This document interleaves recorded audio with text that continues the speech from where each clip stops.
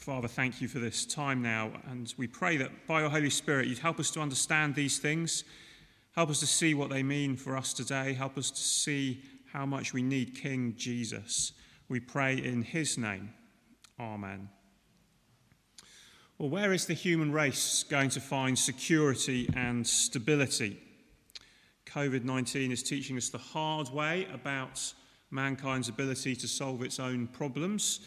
Back in 1963, the then US President John F. Kennedy was speaking to some graduating students at American University about his vision for world peace.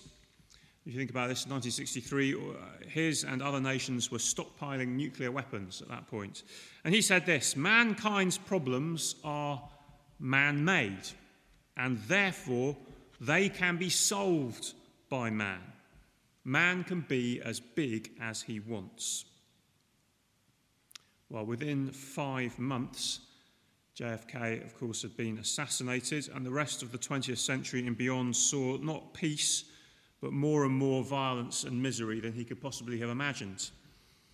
Now, I think this time of COVID is challenging that notion that our problems are all man-made, conspiracy theories notwithstanding. And it's threatening all the things we normally associate with security and stability, whether it's the economy or our own finances or health and relationships. These are the places we usually look for safety and refuge as a culture. And COVID is pushing us ever deeper into our own individualized silos. And enemies are further and further entrenched in their suspicions of one another, and young children are learning to fear other people coming near them. Now, Israel felt exactly the same desire for stability and security as it became established as a nation in the land of Canaan all those years ago. We saw last time that after the birth and calling of Samuel as a prophet, and he's called as what turns out to be the final judge of Israel, Israel then have a number of battles with the Philistines. And through their complacency, they suffer great losses, and then they learn that all they can do is cry out to God, and he saves them. And Samuel is clear how all this has happened. So if you've got a Bible, flick back to chapter 7, verse 12. We saw last week they put up a memorial plaque, the Ebenezer stone. Thus far has the Lord helped us. And so we arrive at chapter 8, and we begin with a problem. Here is Samuel, and he's getting very old, and so he appoints his sons as judges over Israel, to be judges after him. But, well, his sons immediately show the problem with the hereditary system in this context, because verse 3, they do not walk in his ways. So we see straight up, hereditary system, bad. Well, how do the elders of Israel respond? Well, we've identified there are big issues with a hereditary system that would involve the son of the current leader taking power after him. So what we need is another hereditary system, they say. Give us a king like the other nations. Well, that brings us to our first heading. We want a king. Verses 1 to 9. We want a king. Now, this is where it's easy to get a little bit confused, and we need to think clearly. We'll see in a minute, if it wasn't obvious from the reading, that God was not pleased that they asked for a king. But having a king is not in itself automatically bad. God has in the past spoken to Israel about what would happen when they asked for a king. So back in Deuteronomy chapter 17, here it is on the screen, chapter 17, verse 14. What do we read? We see, when you enter the land the Lord your God is giving you, and you have taken possession of it and settled in it, and you say, let us set a king over us, like all the other nations around us, be sure to appoint over you the king the Lord your God chooses. And then God tells them what the king must and must not do. He must not acquire lots of horses. He must not have lots of wives. He must hold carefully to God's law. And then in verse 20, in those verses, it says, "Then he and his descendants will reign a long time over his kingdom in Israel." So God has made it clear before that there is a way for Israel to have a king that is not bad. Now, people often think that the reason it was wrong for Israel to ask for a king was because they wanted to be like the other nations. But you can see, Deuteronomy 17, in and of itself, having a king like the other nations have a king, that's the phrase that they use, is not automatically bad. The emphasis is on the job description, the character qualifications for the king, not on whether it's right or wrong to ask for a king in the first place. And so back in 1 Samuel chapter 8, it might be a bit surprising to read verses 6 and 7. 1 Samuel 8, verses 6 and 7. Suddenly there seems to be a problem with Israel asking for a king. And the problem is why Israel is asking for a king. The problem is that in wanting a king like the other nations, they are rejecting God as their king. That is the point. Do you see? The big lesson they should have learned from the history of their nation up to this point was that God is their king, that God is their leader, God is the one who delivers them from their enemies. That's what they put on the Ebenezer stone at the end of chapter 7. That's what they should have remembered. But fast forward to chapter 12, verse 12, and what we learn is that what prompts this request for a king here is seeing Nahash, king of the Ammonites, moving against them.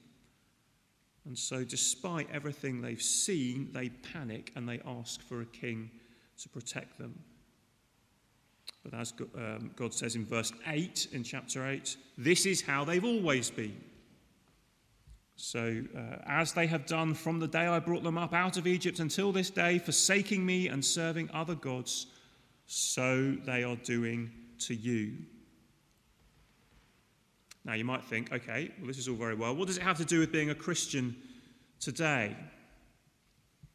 And the point is that we might not put it in these exact terms, but we still very often share the same desire that the Israelites had for safety and security and greatness and impressive leadership.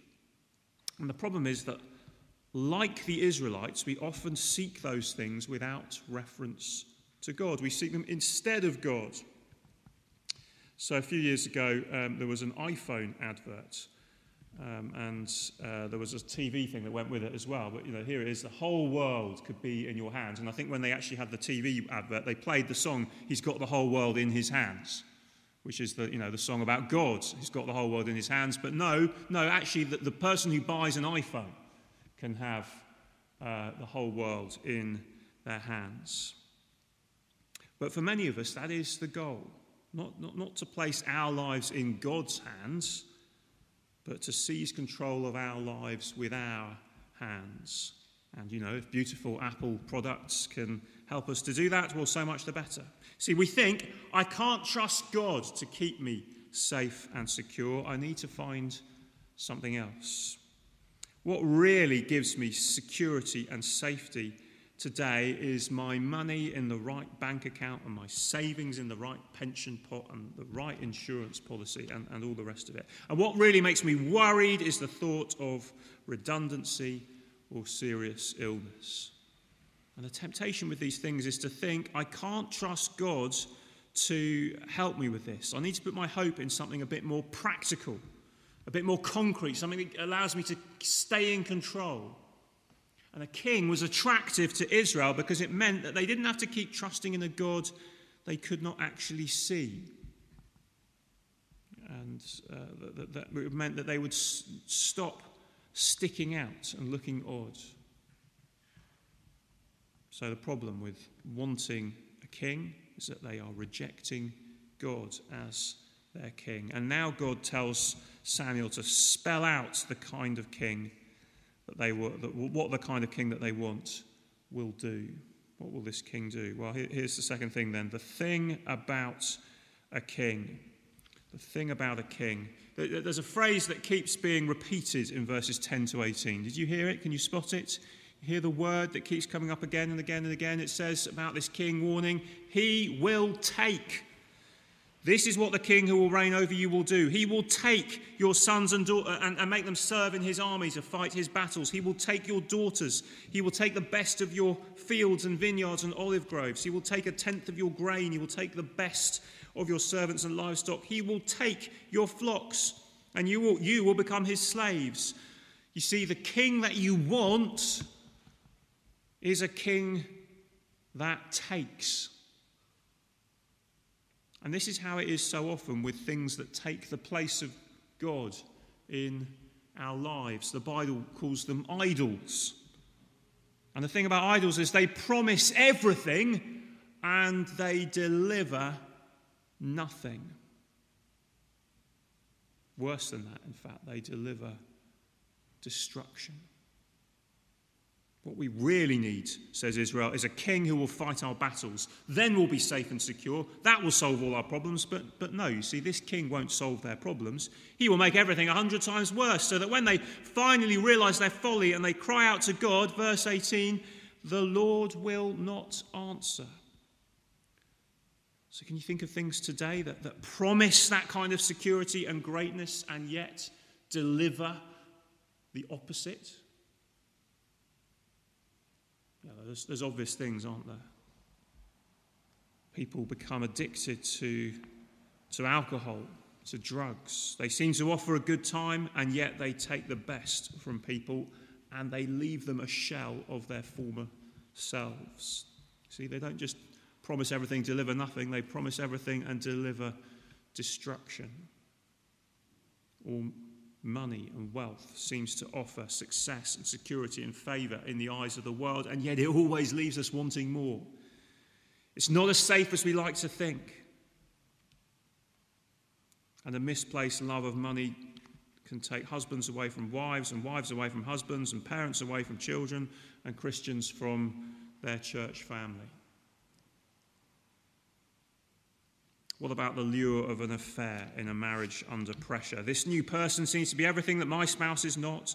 My husband never listens, but this man cares. My wife always finds fault, but this woman is sweet and kind. How many times has a person walked away from a marriage and lost everything for the sake of a fling with someone which ends after a few months or whatever it is, when both parties realise that a relationship founded on unfaithfulness is far, far worse than a marriage that has a few difficulties that need to be addressed.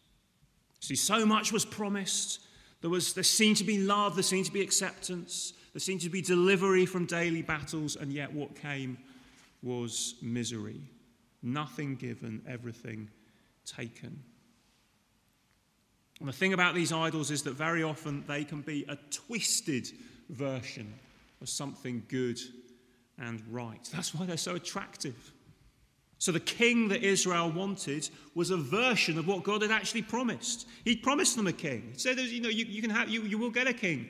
This is the kind of king you need. But as we will see later, the king that they needed was the king that God had chosen for them. The king they wanted was a king who promised security like a good king should, but yet a king that would take everything from them in the process. And that's how idols can so often be, whatever it is that we're trusting in. Drugs help pain. Money can do so much good. Sex is a gift from God. Power can be used to change things for the better. And yet in their twisted form, they demand everything from us and they ruin us.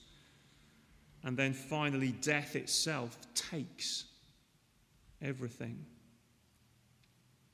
Been enjoying the musical Hamilton recently. In the words of Aaron Burr, death doesn't discriminate between the sinner and the saint. It takes and it takes and it takes. That is the warning that we need to hear about the king that we want. If you seek security and greatness without reference to God, it will take and take and take and take and leave you with nothing.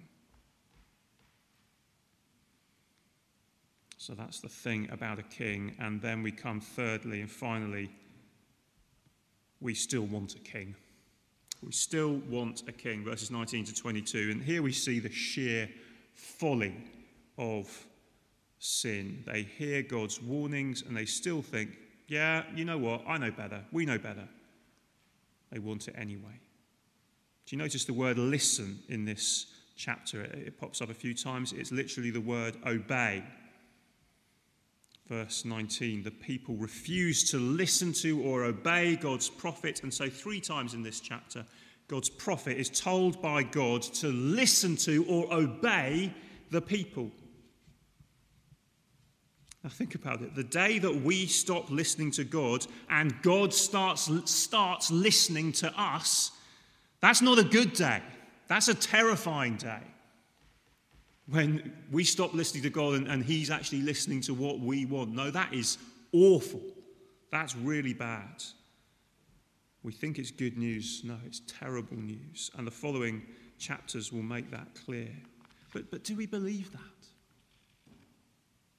It's easy to shake our heads, you see, at the Israelites as they do this, and we kind of think, what are they thinking? What, do they not hear the warnings? Crazy people, we wouldn't do that.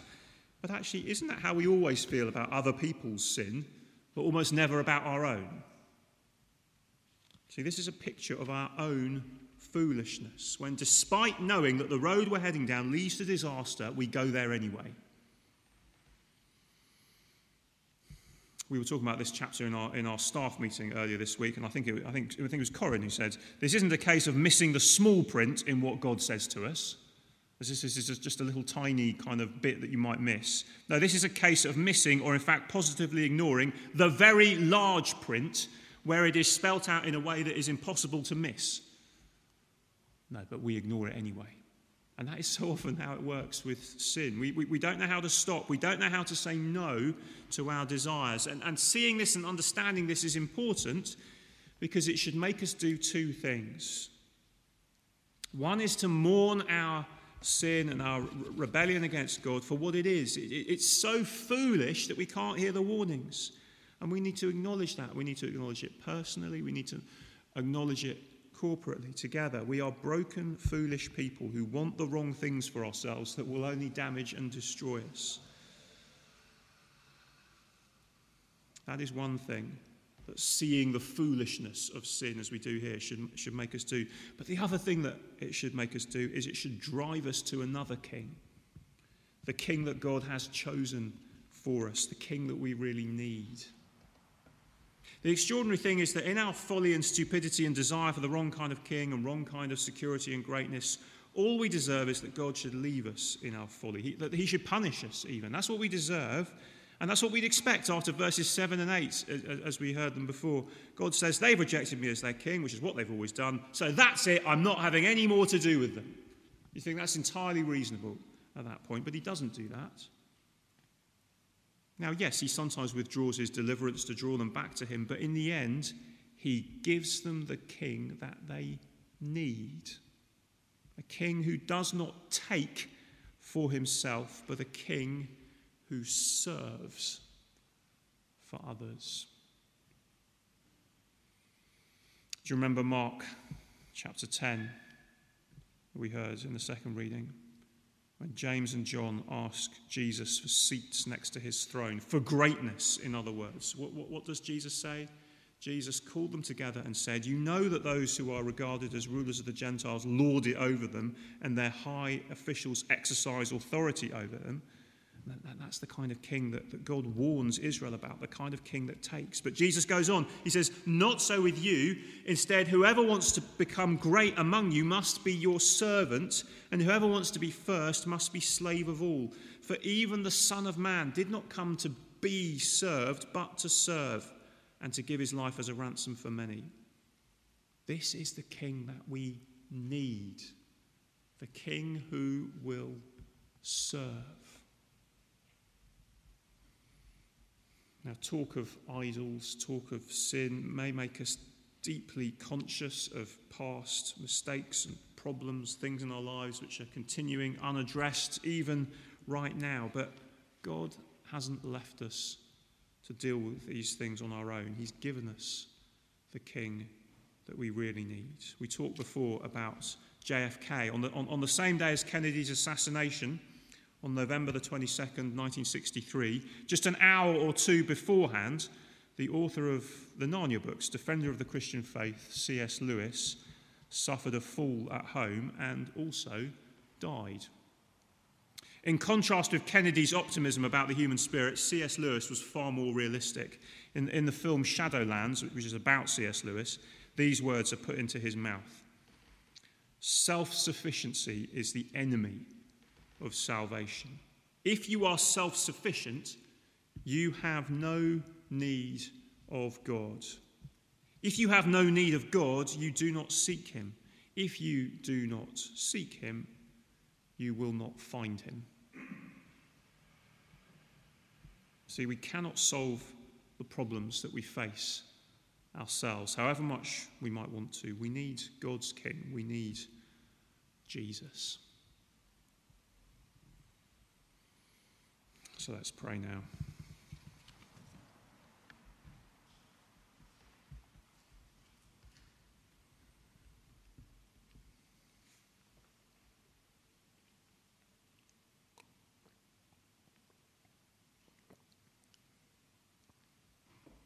Father, if we're honest, we know we are such fools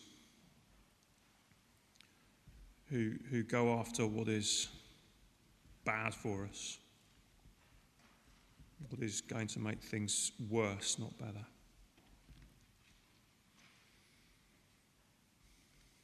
And we do it despite the kindness of your warnings. And we turn anywhere but you for safety and security. But thank you that then you do not give us what we deserve, but you give us the King that we really need. Thank you that you gave Jesus, the one who served.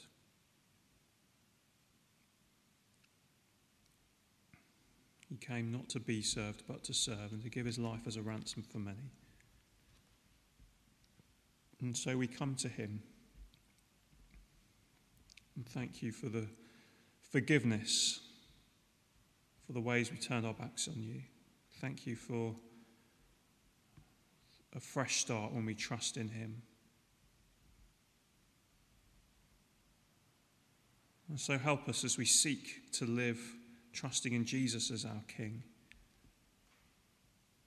to realize that all that we need, all our desires and hopes, find their fulfillment in him. And so may we turn to him in the face of all that is tempting, all the ways that we are tempted to look for these things elsewhere. May we turn to him instead because of what he's done for us. And we pray in Jesus' name. Amen.